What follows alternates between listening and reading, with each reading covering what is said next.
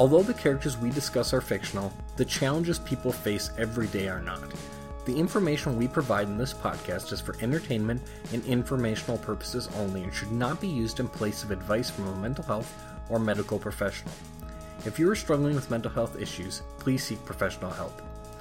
Thanks for listening, and welcome to the Jedi Council podcast, where we explore mental health in your favorite fictional characters.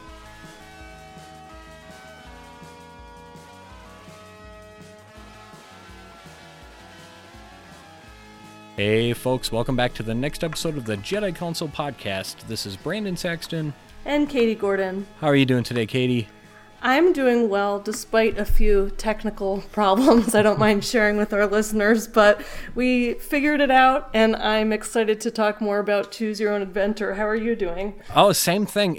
I was just commenting off the air how I am continually amazed by how I'm just always beaten by Skype. We are not doing our traditional local recording today. We're doing a Skype recording, and just it does not bode well for if we ever live in different geographical regions and we need to continue this podcast. My ability to operate Skype is just abysmal. But other than that, doing really good, and of course super excited for our topic tonight and the return of one of our most prolific guest experts, as well as a continuation of our previous conversation in a way about Netflix / Black Mirror's Bandersnatch. That's absolutely right. So today our special guest is Keith Donohue, who has been on the show previously to talk about myths related to substance use disorders and James Bond, which I will link to in the show notes. Keith is also my husband, so we are sitting next to each other in our house. And Keith happens to know a lot about Choose Your Own Adventure stories, and we're excited that he could join us today. So how are you doing, Keith? I'm good. Thanks for having me back. This is my third time, so I'm an alumni right now. That's right. And yes, absolutely. Or alumnus. Yes, you're like Steve Martin, the repeated host of Saturday Night Live or something like that. Well, perhaps not that funny, but I'll do my best. Okay.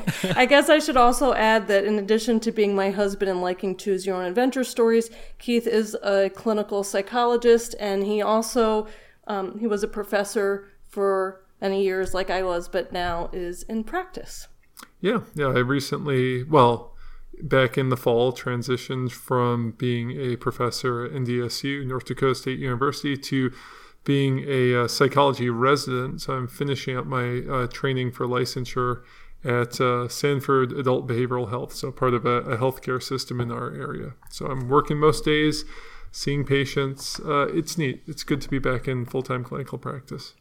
Though all of Keith's opinions, we should say, are his own and not necessarily those of his employer. Right. My employer has few or no opinions on Choose Your Own Adventure books, but if you hear me say anything about this genre of fiction, rest assured it's my own opinions, not those of the corporation. I could clarify that. So, Keith, why don't you tell us a little bit about your personal interest or history with Choose Your Own Adventure stories? Well, I was a very lonely child growing up. I had few friends, and I spent a lot of time in my room. That's not entirely true. Growing up, I did live in a suburban development, kind of on a hill near a university in the town where I grew up. And it was kind of difficult to get out to see some of my friends. And so I did spend a fair bit of time reading books in my room. And at some point, probably when I was about kind of 7 or 8 years old, I came across Choose Your Own Adventure books. That's a series of books which during those years, this isn't back in the early 80s, were published by Random House Books, and you could get them at bookstores, or they were often in the book order take-homes that the teachers would put in your backpacks at the end of school. So they were around, and I just really liked them. They were a type of book, for any of your listeners who are unfamiliar with them, where you would read a page or a portion of a page and be given a choice. Shall you go down this path or go down that path? And depending on what you chose, you would turn to a different page and the story would continue. And so I really loved those books. And over the years, shortly thereafter, as I grew a little bit older, I started collecting Choose Your Own Adventure and other similar books, which, as we get on in the conversation, we can talk about. And am I mistaking another set of books, but did you have some correspondence with one of the authors of a Choose Your Own Adventure book that you used to read when you were younger? Oh, no, well, sort of. The other big influence on me growing up, at least in this topic, is when I would go to England in the summer times, not every summer, but every few summers with my family to see my grandmother and my aunt and uncle and my cousins. My mom's side of the family is English.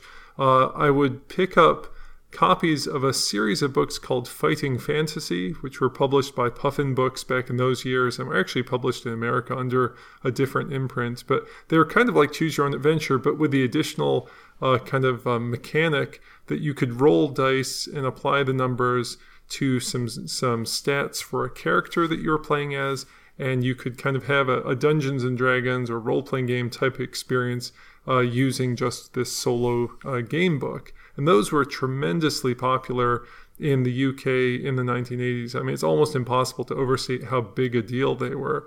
And so when we go in the summers, I would buy them at used bookstores, or my relatives would give them to me, and I would play a lot of those. And just in the last couple of years, I looked up one of the illustrators, not an author, but an illustrator, whose work I really liked in some of these books, and emailed him, and surprisingly got a response. So I think it was last summer or the summer before, I exchanged emails with a fellow named Russ Nicholson, who was and is a very famous fantasy genre illustrator in England. He did illustrations for these fighting fantasy books. He did illustrations for some of the early 1980s Dungeons and Dragons products that TSR UK published for a while. And he's less famous in America, but a big deal over there, at least to the people who play D&D and other sort of fantasy genre stuff. Very cool that you got to connect with him like that. Yeah, it was sort of just a funny thing. The internet's funny that way. Mm-hmm. That's super neat. And I know I've certainly enjoyed our conversations about the fighting fantasy books. And I think even through those conversations and just kind of listening to you visit about it, Keith, I know I got started on Sorcery, the app, as well as a digital kind of remake of The Warlock of Firetop Mountain, which I haven't gotten to play the actual physical game books yet. And I don't think Sorcery was actually a fighting fantasy book, but kind of in that genre. So it's been kind of cool to connect with some of the kind of modern movements, and I think we've kind of got more lined up for that later. But it's just, I think, an interesting topic, an interesting connection. But what I think more curious about, or maybe kind of to get to that a little bit later, I'm wondering what's some of the just kind of general history or background of Choose Your Own Adventure novels or books? Well, this is something that I knew a little bit about, but in recent years, as I've started to collect some of these books on eBay or through online used booksellers, I've been kind of trying to learn a bit more about. And as far as I can tell, the history is older than I thought, and it actually dates back to, at least maybe the 1920s or 1930s in the United States. There was a particular book that was published by two authors, Doris Webster and Mary Ellen Hopkins, in 1930 called Consider the Consequences. And this was not a sort of a fighting fantasy, Dungeons, Dragons type genre. It was more of like a romantic comedy genre novel. And the idea was that you would play as one or two of these different characters who had different kinds of romantic entanglements. And I actually found an image on the internet of the sort of inside leaf description of the book. And I'll read a paragraph of it right now. It's Consider the Consequences by Doris Webster and Mary Ellen Hopkins. Here is a brand new idea in fiction, a story which ends in any of a dozen or more different ways, depending entirely on the tastes of the individual reader. And it goes on to describe how you follow the lives of Helen, Roger, and Jed, and a couple other different men and women, and they have these different sorts of entanglements, and you get to choose sort of who ends up with who. And the picture, which I obviously can't show your listeners, shows this woman kind of looking across what looks like a chessboard and seeing different people on it, and you get the sense that she's planning out her moves, she's considering the consequences of these decisions. So, I mean, clearly, humans have been telling each other stories and probably engaging interactively in fiction since before history, but in recent times, or not so recent times, people were developing these types of stories, and that's about the earliest example I could find. But certainly later on, Like in the middle part of the 20th century, there were other examples. There's a book that was published by someone named Alan George. And I say someone because as far as I can tell, this is probably a pseudonym for the writer. The book was called Treasure Hunt. It was published in 1945 and was a children's book where children would read and get to make decisions and maybe find a pirate's treasure or maybe not. And so there are other examples kind of in the early and middle part of the 20th century of these types of books where readers got to read, of course, and make decisions. And like I said earlier, or as I think we were discussing before the show started, it's interesting to me that a lot of these books, not all, but a lot, come out of the area of education. So there are examples that the psychologist B.F. Skinner, who we're familiar with, and probably many of your listeners would be familiar with if they took intro psychology. Skinner developed a series of books in what he called programmed learning. This would be types of books where you would read a certain passage and you'd be presented with a problem. Depending on your answer for the problems, you would go to other passages in the book. And this would allow you to, over time, learn, or if you got the answers wrong, be corrected in your learning. Can I just, yeah, sure. For any listeners who maybe they took psychology a while ago or don't have Skinner easily retrieved, do you mind just giving a brief overview of who Skinner is? Oh, gosh. For the context of it. B.F. Skinner was a psychologist who is most associated with a movement in psychology called behaviorism. This was a type of, this was an area of study in psychology which was very much concerned with how animals, including people, learn to do new behaviors, as you guessed from the name. So if you saw in your intro psych class, or if you've ever seen on like a nature documentary or science documentary, the image of the rat in the cage, and the rat presses a lever when a light goes on, and if it presses the lever enough, the pellet drops down the chute and the rat gets to eat it. That rat has learned the behavior, pressing the lever, through a process that Skinner called operant conditioning. You know, what you do yields consequences, and whether those consequences are rewards or punishments has some bearing on the frequency and the intensity of that behavior. So, you know, in the area of, I should say, Skinner wrote expansively about a lot of different areas of applied psychology, and one of them was education. He was interested in improving how people learned, including children in schools. And this was one of his ideas, that we should, instead of just having people read books or listen to lectures, we should have people, students doing things, and then based on their responses to problems, they get immediate feedback, which would then shape the additional information they got. If you got the question right, you got to skip ahead. If you got it wrong, you had to do remedial questions until you got them right. It's not, you know, in some ways it's a very modern idea. A lot of modern pedagogy is very similar, and probably in some ways based on some of those early theories. Thank you. All right. I'm amazed I could do that. It's late here. And I am too. That's why I asked you. I haven't thought much about Skinner in years. So yeah, I was surprised to learn this while I was kind of doing a quick history of this area of writing. There are some other examples, like for instance, in the 50s and up through the 70s, there was a whole type of textbook called tutor textbooks, which are basically the same idea. But if we want to get away from just the teaching stuff and get into maybe fiction and, back to the roots, back to fiction, the Choose Your Own Adventure series, which we're probably the most familiar with, was published between 1979 and 1998, again by Random House Books. This is a publisher that did a lot of stuff with children's books. And again, if you were a kid in the 80s like I was, they were just all over the place. Your library had Random House Books. Your bookstore sold them. The take-home book ordering forums all had them. In more recent years, a different company has picked up publishing these same books. A company called Chuseko, which is an odd name, but they now own all of the old stories, and there are hundreds of them, or at least well over 100 of them.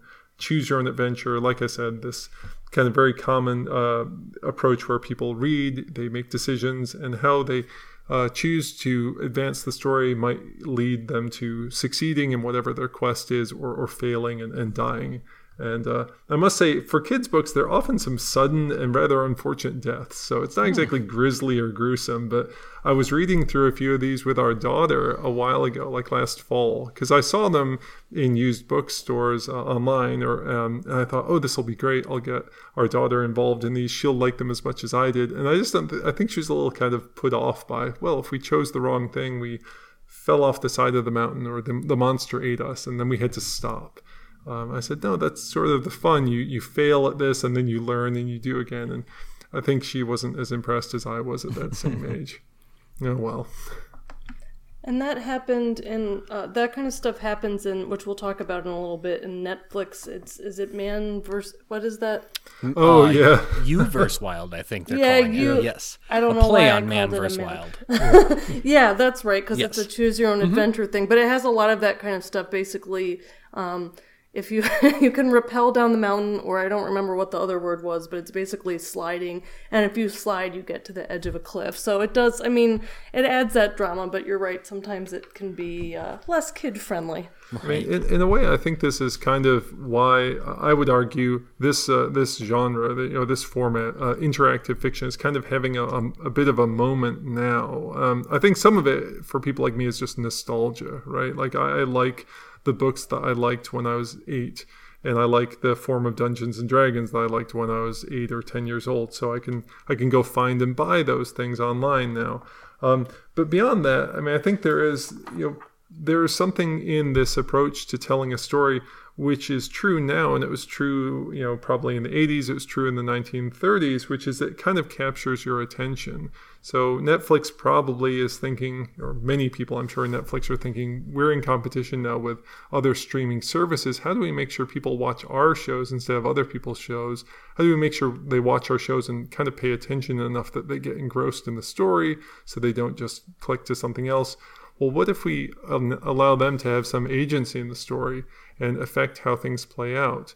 Again, that's probably part of why these types of approaches were useful for teaching. They capture your attention, and they seem to capture the attention of viewers. I liked Bandersnatch a lot. I stuck with it much more than I would with most Netflix shows, where I usually get bored or I go off to do some other task. Our daughter really likes the Minecraft version that Netflix does, which is a similar kind of choose-your-own-adventure format. Have you done that one, Brandon? No, I haven't. I've seen it just scrolling through, but I haven't had a chance to try it. I mean, it's definitely geared towards kids, but it's still, it's kind of fun. Yeah, I mean, sure. our daughter liked that. Our son liked it as well. He seemed to like the You versus the Wild one with the guy from Survivor or whatever. And so it's kind of interesting to see that level of attention capture, and it's probably part of the design. I mean, I read online about Bandersnatch that it was very costly to develop it. I think one estimate I read said it cost Netflix about 4 times as much as a standard episode of Black Mirror costs, or it cost the production company, which then billed Netflix for it, because they had to shoot all these extra scenes and develop the computer software that would support the decision making. But it was probably a gamble that paid off, or an investment that will pay off over time, because it was a really good show, and I think it was well reviewed, and I would certainly watch another one that had that interactive quality to it. And you mentioned that one of the things that's unique about this genre is that you're prompted to think about your relationship with the character. Do you mind saying more about that? Yeah, I mean, gosh, I'm not a literature critic, or I haven't taken a lot of. It's been a long time since I was last in an English class. But when I was thinking about this episode to talk with you guys, it occurred to me that beyond just nostalgia and beyond just the interest of commercial attention capture, keeping viewers, keeping readers, there is something kind of interesting about this approach to storytelling, and that is it can allow you to ask some interesting questions about relationships, and particularly the relationships that exist between the viewer or the reader and the author of the piece, and also the characters in the piece. Of course, when you read any book or read anything or watch any TV show, those characters are in your head. You're making them in a sense. So there's always some amount of collaboration between what the author's writing and what you're thinking or imagining in your mind, how people exactly look or exactly sound. But when you have an interactive, a piece of interactive fiction, the author can play around with that relationship and kind of force it to the fore. And so in Bandersnatch, there's that really interesting part towards the end, and I assume this is like spoiler alert time. I mean, probably people have seen the show. There's an interesting part towards the end where the protagonist, who's this computer programmer who is himself trying to develop a kind of a choose-your-own-adventure style game, is becoming distraught and suffering some sort of a psychotic breakdown. And he sees different symbols and sort of clues in his environment and asks aloud, "Who are you? Who's controlling me?" And he has some sense that his choices are not his own. And you, as the viewer, get to respond, "Well, I'm watching you on Netflix." And the character responds, "Well, what the hell's Netflix?" Mm-hmm. And, that type of, calling into question, what is your relationship to this character? What's his or her relationship to you? Does it, the character obviously doesn't have any precise independence from you, but it's interesting to imagine that such an independence could exist. It kind of forces you into a really weird, kind of uncomfortable place that I think most viewers and most readers are not used to when they read or watch a typical show or a typical book. That's neat. And I don't know if that can be done easily without that interactive quality. Yeah, I think that's a really interesting point, and I'm interested in hearing what both you, Keith, and Brandon think about this, but it's not the same, but as you mentioned, there are connections with Dungeons and Dragons because you, of course, are choosing what you want to do. And then there are some rules and dice and the dungeon master that interact with what path you end up going. But are there similarities there between these books? And when do you feel like, do you have the same sense when you're playing those games, or what's different? I don't know. I've been talking a lot, Brandon. I should probably let someone else speak. What do you think? Sure. Yeah, I'm happy to offer my thoughts. I was just reflecting back a little bit while kind of thinking about this topic, and maybe tangentially kind of getting to answering your question. I was reflecting on, I played a lot of the, I use that term loosely, a lot of the Choose Your Own Adventure Goosebumps books while I was younger, which were a lot of fun, I thought, and I'm trying to just reflect on that experience a little bit and how it maybe relates to Dungeons and Dragons, which I play currently. And I think there is, at least in my opinion and experience, some element of similarity, wherein at least you are kind of making these choices and there are reactions and consequences as a result for the character who you're controlling or making those choices for. And so you do get to kind of experience a similar sense of adventure and consequence. I know that both in the Choose Your Own Adventure format as well as in Dungeons and Dragons, I've made poor decisions, and the character or avatar who I'm controlling has experienced suffering or loss as a result. So it is an interesting connection, and I do think there's some overlap.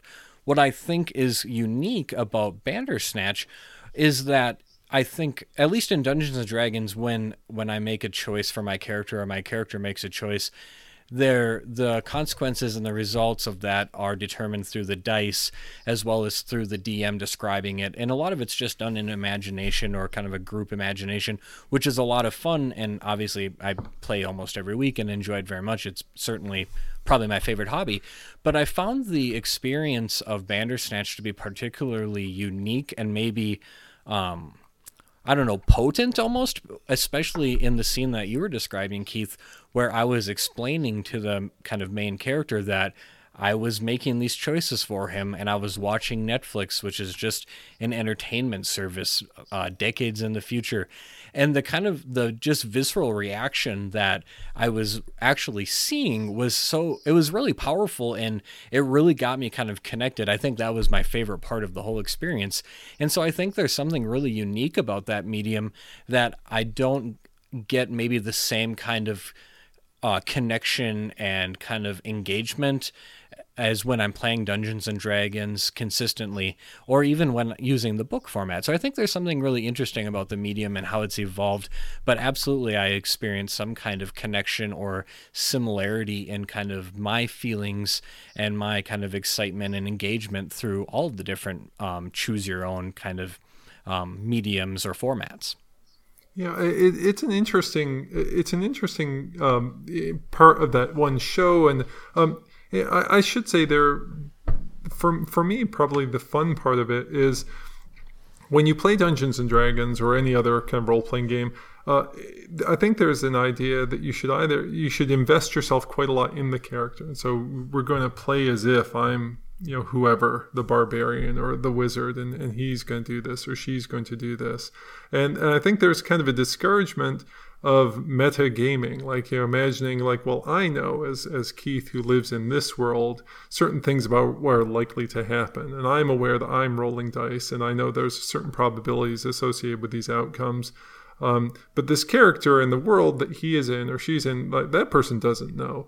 And when these moments come up in gameplay with Dungeons and Dragons or similar games, someone, the dungeon master or another player, says, says like, well, no, let's not metagame this too much. Let's just play as if we're really these characters, these barbarians and fighters and wizards.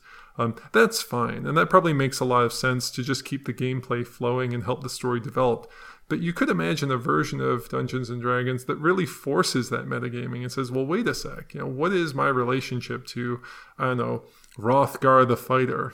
What would he think of me if he had some sense of me as his kind of puppet master? Mm-hmm. Would he resent this? Would he be happy with this?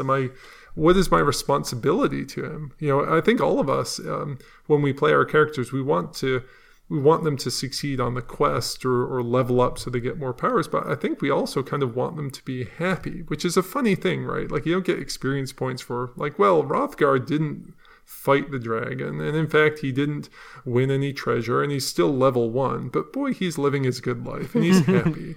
You could imagine a game that really tried to do that. And in the case of Hrothgar the fighter being happy, that'd be a very happy game. But what if, like, you did something, maybe even accidentally, that led to Hrothgar being really grievously injured, and now he can't go on adventures, and he just has to sit at home kind of wondering, why did I jump off that cliff that one time? I mean, I didn't think I wanted to, but I just did it. He lives the rest of his sad life puzzling over this one bad decision that he didn't think he had a lot of agency in. Like, that would be a very different game, and arguably that example is particularly doesn't sound as fun. No, it wouldn't. It would be more emotionally fraught, and it might not be as much fun. But I guess what I'm trying to say in a very roundabout way is, Black Mirror as a series is pretty bleak. I mean, that's absolutely true. It's like, that's why I stopped watching the series, is I would typically be folding laundry, or doing some other task while having the show on, and after a while it just made me feel sad. So what did it take to get me back into watching Black Mirror? Well, it took that kind of forced kind of consideration of the relationship between viewer and character, and maybe you could do that with anything else. I mean, you could read just a traditional novel, and you could think to yourself, like, wow, how am I imagining this person, this character? Could I imagine him happy? Could I imagine him sad, injured, well, sort of anxious, calm? All these things you have a lot of control over in a game like Dungeons and Dragons, and you could do this. It's just funny that it's often discouraged, that kind of metagame thinking, but there's maybe ways to bring it in a way that could enhance gameplay. I didn't you have an experience once, Brandon, of like playing a character who was sort of, I don't know if he was chaotic and evil, but he was some sort of like an assassin who ended up killing a bunch of people, but I got the sense that you didn't like that, and I think you sort of dumped that character, made a new one, and we sort of retconned that, like, oh, that other guy, he's just off doing something else. The one who liked all the mushrooms, I was playing that character. Yes. Well, that was the replacement. The replacement character was a happier character. Yes. And I mean, maybe Brandon, I don't know if you felt bad about authoring the decisions of a bad, the first character was a bad person. I absolutely did, yeah. So I had created the character whose name was Thane, who was an assassin character for our campaign that we're going to play, and I think I maybe played around 5 sessions or less. And my plan was to kind of play this brooding kind of assassin character who didn't really care about people and so on and so forth. And it got so kind of a combination of boring and also like inconsistent with my values and the way I mean, obviously, and the way I like. That's reassuring. My values aren't that of an assassin. No, but yeah, I just didn't. Good to hear. I didn't feel good playing the character. So yeah, you're absolutely right. The character just went off to do another adventure, and hopefully is still living he's living his best a charmed life. Yes, and then I very much corrected in the other direction. I played this kind of hardy, selfless dwarf cleric character who over the course of the campaign became, I think, like vegetarian or vegan and a pacifist who wouldn't, I think, would harm others but never killed anyone in the rest of the campaign, and really didn't even do a lot of so much like offensive combat, and really spent the majority of the time healing and kind of buffing allies. So yeah, it was such a change, and that character continues to be a favorite of mine, and I just had so much fun for the rest of that campaign with that character. Yeah. So it was this very interesting connection where I was making choices that I think, if I can take a second to get kind of metagamey or a little abstract, I was making choices that I think were consistent with Thane and what he would have wanted, but it wasn't fun for me to be so harmful, I guess, but to do something different and kind of have this who I thought was kind of this interesting character with kind of a cool arc. It was a lot more fun, and the connection was there, and I just had I felt good every session, like being this very helpful kind of jolly dwarf. I had maybe a less intense experience, but similar one in the first campaign of 5th edition D&D that I ever played, which you were the DM for, Brandon. Mm-hmm. So for me, this was kind of a memorable time because after many, many years of not playing Dungeons & Dragons, I kind of got back into the hobby, and I played a fighter named Ethelwolf, who was, in my imagination, this kind of really gloomy, dour guy. Like not angry at the world, but just sort of disappointed in the world and himself, and would sort of just kind of sulk through most of his adventures, feeling like luck never worked out for him. And I don't know why I picked that character. It just seemed like I wrote a backstory that he'd been the lesser son of a minor noble and hadn't inherited anything. So he had reasons to be sad, I suppose. But I found that when I was playing him, I wanted to play that character true to the concept, but also doing so made me imagine a sad man, week after week. And so I tried to imagine over time that maybe he grew closer to his companions and sort of felt a sense of camaraderie with them that made his life happier. Or maybe by the end, it was the Ravenloft campaign, so maybe he felt proud that they'd vanquished Strahd, at least temporarily, I suppose, from Barovia, and all the people were free of the curse or whatever. But there were these moments when I was playing where I kind of felt this weird sort of sense of identification with the character that was complicated by the fact that I'm obviously not him, but he's a product of my mind, and I wondered what do I like about him, or what would he like about me? And I almost imagined us as two separate men talking to each other, which didn't really enter into the game, I don't think. I don't suppose. Not that I detected. Not that I remember. But it was just a weird time that had little or nothing to do with the mechanics of the game, or the particular sort of setting, or which edition of D&D we were using. It was just that forcing to the fore that weird, kind of difficult to describe relationship between the author and the subject, or the author and the character, or in the case of a choose your own adventure book or Bandersnatch, these other things, there's the author, there's the character, and then there's this reader who has some ability to make decisions for the character. Yeah, and that's explicit in Dungeons and Dragons, that you're supposed to identify with the character, where you can get inspiration points from the DM. So it's kind of like that's part of the game too. Yeah, I mean, I think there's an attempt to encourage you to role play the character, and that's great. Again, I think that the game plays more smoothly, and it's probably more fun for most people to just play as if, like, let's just suspend our understanding that we're all just sitting in a room or at a table rolling dice, and just play as if we are these adventurers. That's fantastic. But it's a funny moment that's maybe worth doing once or twice in each campaign, to sort of step back and say, wait a second, this is this weird abstraction or set of abstractions taking place in my head. And maybe I can entertain some weird kind of uncertainty as to like, well, what's this all about? Or might I myself be an abstraction in someone else's mind? As you kind of can go down that rabbit hole as well. Like if you did that every session, it would probably grind the campaign to a halt. It wouldn't be that much fun.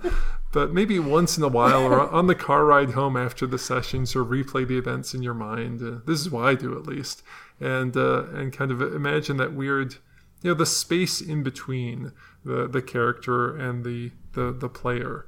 That's a weird space that exists, but I in a way we don't, or at least I don't think about it a lot. I have to kind of force myself into that space. But when I do, it's neat. It's a neat place to be, I suppose. I'm reflecting a little bit, I think, on just the way that you're describing the maybe slightly different play styles, or how you can approach Dungeons and Dragons, where you can.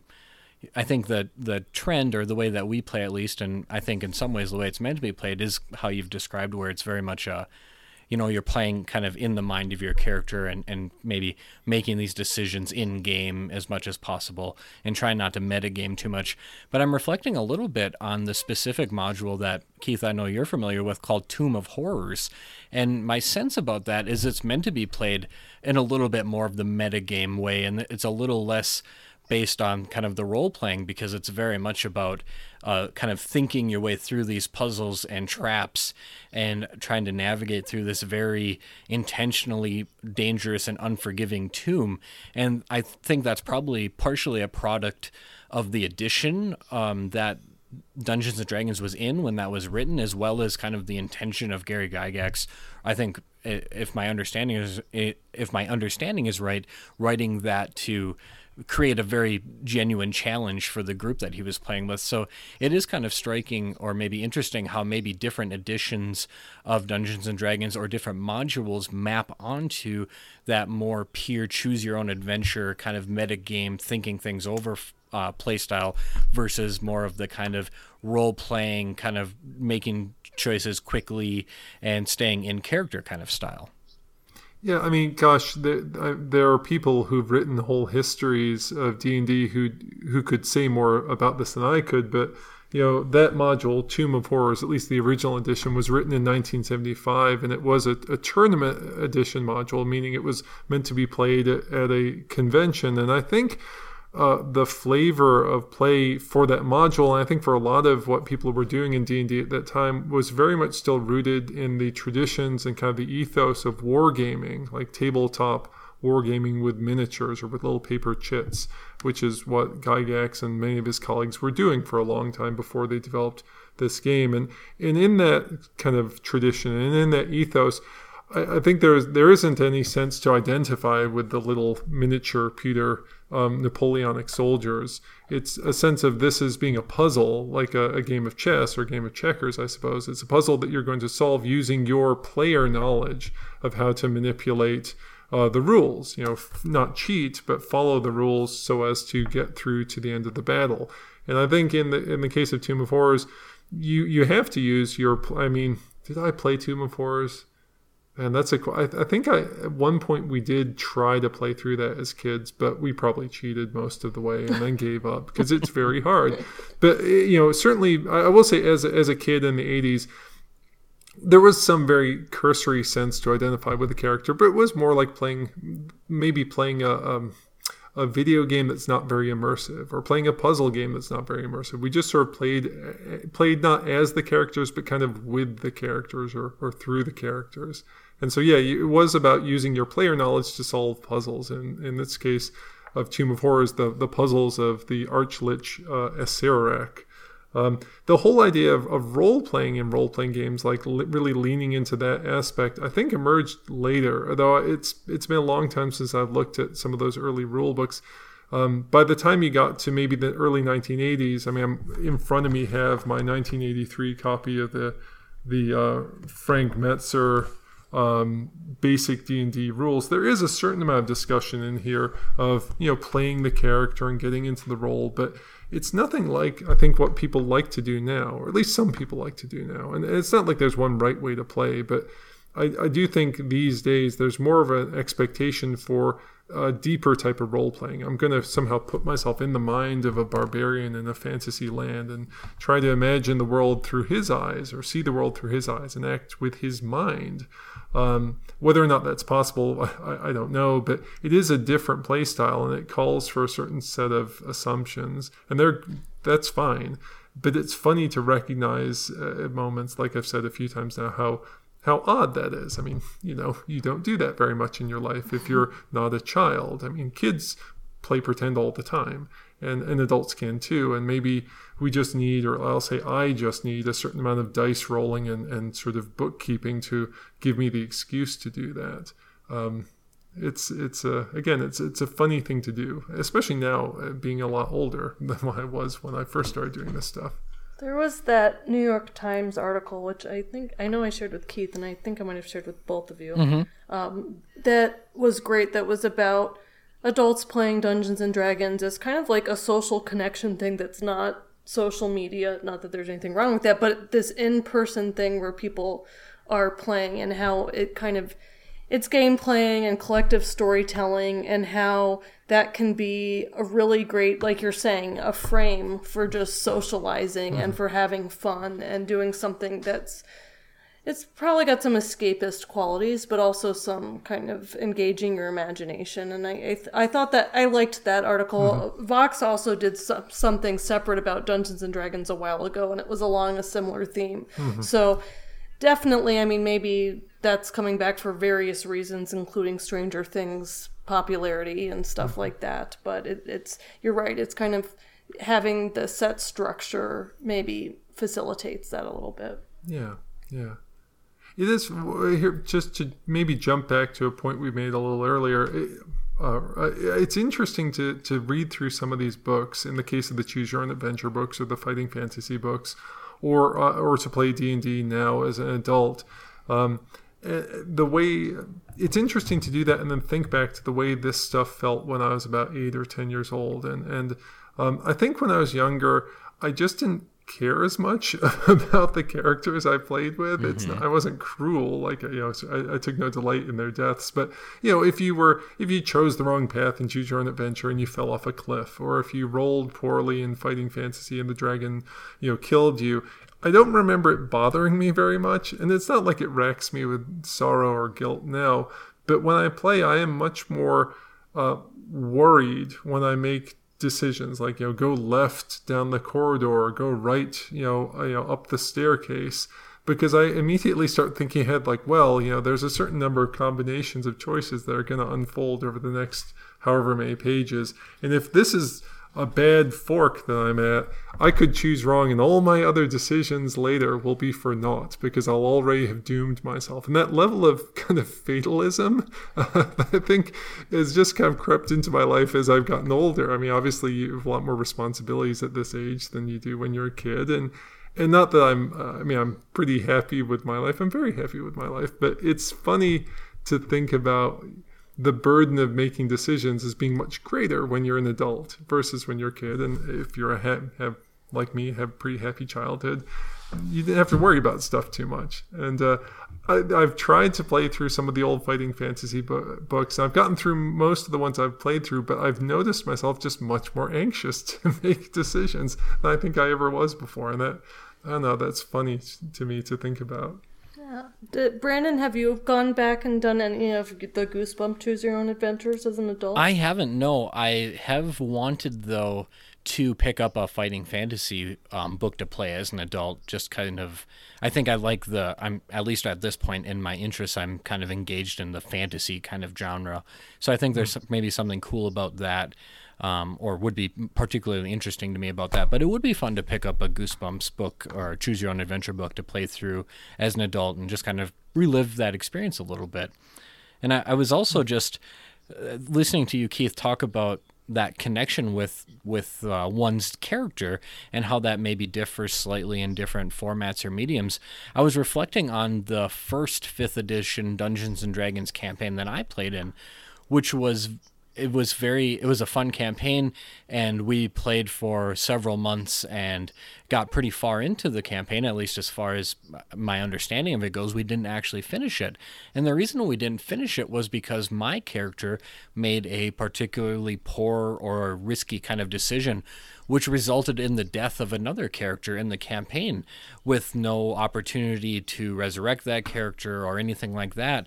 And this, like I said, was after, I would say, at least several months, if not a year, of playing this campaign. And that death of that character actually caused so much drama and conflict with it, like interpersonally within the group, that the campaign fell apart and we didn't actually finish it, nor play Dungeons and Dragons again until I picked up and kind of put a new group together with Curse of Strahd, which you mentioned already. So it strikes me a little bit about that really kind of that intentional way that role-playing, or D&D at least, is kind of delivered or played these days, with that connection with the character, and how that can become so kind of meaningful that it can like cause disruptions in interpersonal friendships. And I don't know, maybe that says something about interpersonal social skills or something like that. Hopefully I'm not getting down kind of that avenue, but it did strike me, at least, the level of connection with the character. Yeah, I mean, it's funny. Some of the criticisms that you read about the current 5th edition of Dungeons and Dragons are that it's too safe a game. You have death saving throws and other ways of kind of avoiding your character just dropping dead when your hit points hit 0. And sometimes people will complain that the monster challenge ratings are geared in such a way that parties seldom encounter really grave danger when they're fighting whoever they're fighting for that day. Also, just as an old school guy, like the whole idea that you can regenerate hit points on a long rest. Like, I remember in our first campaign, you probably explained this to me, and I was amazed. I thought, you can do that? We just go to sleep at night, and then we wake up in the morning, all our hit points are back. Better. And I get that, and that's fine. Yeah, I don't mean to sort of pick a bone about that, but I think it's somewhat reflective of this different sensibility in playing. There are people who probably recognize, acknowledge, and even just embrace this more narrative, character-driven role-playing approach. And for them, this makes total sense. And even for people who aren't so aware of this part of the game itself is designed to accommodate that. You can make a character and spend a lot of time developing them. And then, unless you're really unlucky or really foolish, you'll probably get to keep that character alive. And that's just very different than the edition of D&D I have in front of me, or indeed some of the earlier ones, where your hit dice were for a wizard would be like, or a magic user would be a 1d4. You might have 1 hit point going into that first dungeon if you're a wizard, and if you get hit by anything, you're just dead. It's over. Now, when that happened back in the day, you just made a new character. It was like, your Merlin version 2, who now just pops up and appears. Or you would have a party with a bunch of non-playing character people carrying torches or carrying your treasure for you, and you just take over playing one of them. And I'm sure people back in the day felt a bit sad if their favorite character died, but I personally didn't, and I don't remember a lot of people feeling that way. And I think it was just the expectations for what the game were just different. It was more just more fast and loose, and death happened a lot, and you sort of cared a bit about your characters, but not that much, because you weren't really playing as them. Again, as I would imagine, you were sort of playing with them, or sort of through them. You're the player playing the game. The character is sort of a contrivance that allows you to do that.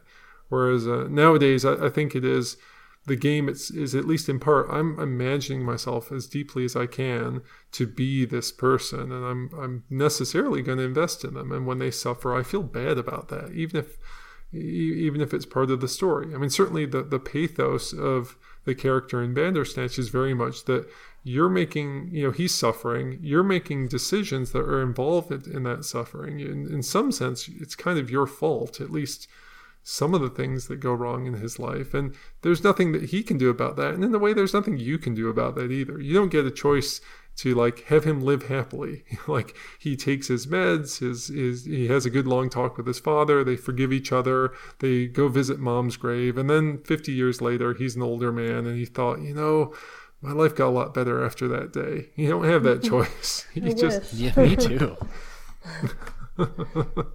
Oh well, that's what would happen if it was the American version of Bandersnatch. There'd be a happy ending. I think some of that, to jump a little bit, some of that is probably a very English thing. I must say, some of the UK early D&D stuff from England and all these fighting fantasy books are a bit more bleak in their tone. They were then, and they probably still.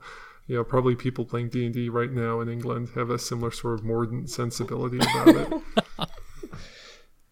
Oh well. Well, is there anything more to add for either of you? I mean, what an awesome and interesting conversation, and we really covered quite a wide range of topics, and I've certainly enjoyed and just kind of hearing about the history and comparing it to some of my own experiences. But I want to open it up for any other kind of closing thoughts or anything of that nature. Maybe really a few thoughts, just as for me as we wrap up. One, we've been using the phrase choose your own adventure repeatedly to refer in a generic sense to any kind of interactive fiction. And we're not alone. I think most people do that. And just a funny bit of trivia, Netflix, or at least the company that develops Black Mirror for Netflix, was sued in 2019 by the company that now owns Choose Your Own Adventure, this Chuseko company, and they were sued because in that show, in Bandersnatch, one of the characters, I think the protagonist, describes what he's doing as a Choose Your Own Adventure, and Chuseko thought that was violating their trademarked name, and Netflix apparently countered that this is just fair use. It's such a ubiquitous term, and as far as I could find on the internet before our podcast tonight, that is still in litigation. So wow, it's just funny to know. I mean, that's just a funny bit of trivia. Don't come after us. No. We properly attributed the title. I'm going to beep out every instance of it. It's just going to sound like we were swearing all along. Another thing that I was trying to work into conversation, but I couldn't find a way, and it just seemed like it would be too kind of deliberately highbrow, is one of my favorite authors, Jorge Luis Borges, has a couple short stories that he wrote in 1941. One's called The Examination of the Work of Herbert Quinn, and the other is called The Garden of Forking Paths. And these are both sort of short stories or maybe novella-length pieces of writing, but they are about this idea of stories which unfold in different pathways, like The Garden of Forking Paths. And so, I'd like to throw him in there. He's a great author, and in some ways, clearly people were doing choose your own adventure style writing before his time, but in some ways he put kind of like this sort of high literary sheen on the whole thing. Can I ask you a question about that? What's that? Sometimes people talk about like statistical decisions, like Gelman. Is Gelman the first person who used the Garden of Forking Paths? Yeah, Andrew Gelman, the statistician at Columbia, refers to a problem in data analysis that he calls the Garden of Forking Paths, which is a reference to Borges. And Gelman's idea is if you begin with a data set, it's like kind of you're entering one of those garden hedgerow mazes, right? And you make decisions as to how you handle that data. Do you transform certain variables, you drop certain cases, there are all sorts of decisions that you make, and those, like decisions that a person walking through a maze might make, choosing left or right, will dictate the outcome, often in ways that you're not that aware of. I mean, the person walking through the maze has some awareness, presumably, that choosing left leads them in a leftward direction, but the statistician or the data analyst might not notice or might not realize as deeply as he or she should that by making these little seeming decisions, you're kind of setting yourself off on a path that can have certain outcomes for how your data are analyzed. And unless you're fairly aware of those, you might mistakenly think that you just analyzed the data the one and only way that they could be analyzed, when really what you did was you wandered through a garden of forking paths. And, I think that's an elegant and sort of literary way to describe a very significant problem in psychology and in other sciences at this time. Thank you. Do you have anything else that you wanted to other things? If you are really interested in game books being the probably more accurate term to refer to these choose your own adventure books that we've talked about, especially ones which have kind of dice mechanics or other kind of probability mechanics, there's a website. It's very easy to remember. It's gamebooks.org. So that's easy enough, right? Intuitive. And it has such a delightfully old school look. If you go to it, it's called Damien's Gamebook webpage, and it just looks like an old sort of bulletin board, basically. And it's this guy who I believe is a librarian who has, with the help of a lot of other people who contribute, cataloged, as far as I can tell, almost every single game book that has ever existed. And scrolling through, you get a sense of how popular these books were at a certain point in time. I mean, there are just tons and tons and tons of them. And I go there sometimes when I'm looking for references to books that I'm trying to find or that I dimly recollect from my childhood. And it's just kind of a funny place to see people who are interested in this type of fiction. So I guess that's my last point. Well, thank you so much for coming on. Oh, sorry, Brandon. No, I was going to say the exact same thing. We're on the same wavelength. Yeah, just wanted to say thanks so much. And what an interesting and just, I mean, certainly, I don't know, a wide topic, I guess, covering a lot of history and a lot of things that at least we're calling choose your own adventures, TM. And yeah, I mean, I just can't say how much I appreciate the conversation. And I think certainly I'm guessing the listeners will absolutely enjoy it too. Yeah, thank you very much, Keith. Hey, no problem. Thanks for having me on. I enjoyed it. All right. Well, with that, thanks so much again, Keith, and thanks everyone for listening in.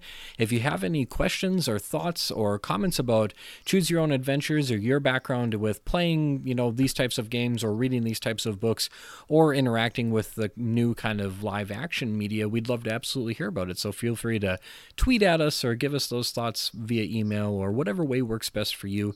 And we'll be back again probably in a couple weeks with another episode of Jedi Council. So in the meantime, take care and check out some kind of choose your own adventure. Thank you for listening to the Jedi Council podcast, a member of the Geek Therapy Podcast Network. You can find more information about our podcast or blog at www.jedi-council.com. If you would like to support the Jedi Council podcast, please check out our Patreon page at www.patreon.com/Jedi Council. The views expressed on this podcast are our own and do not necessarily reflect the views of our employers. Additionally, this podcast is for entertainment and informational purposes only and should not be used in place of advice from a mental health or medical professional. If you're struggling with mental health issues, please seek professional help.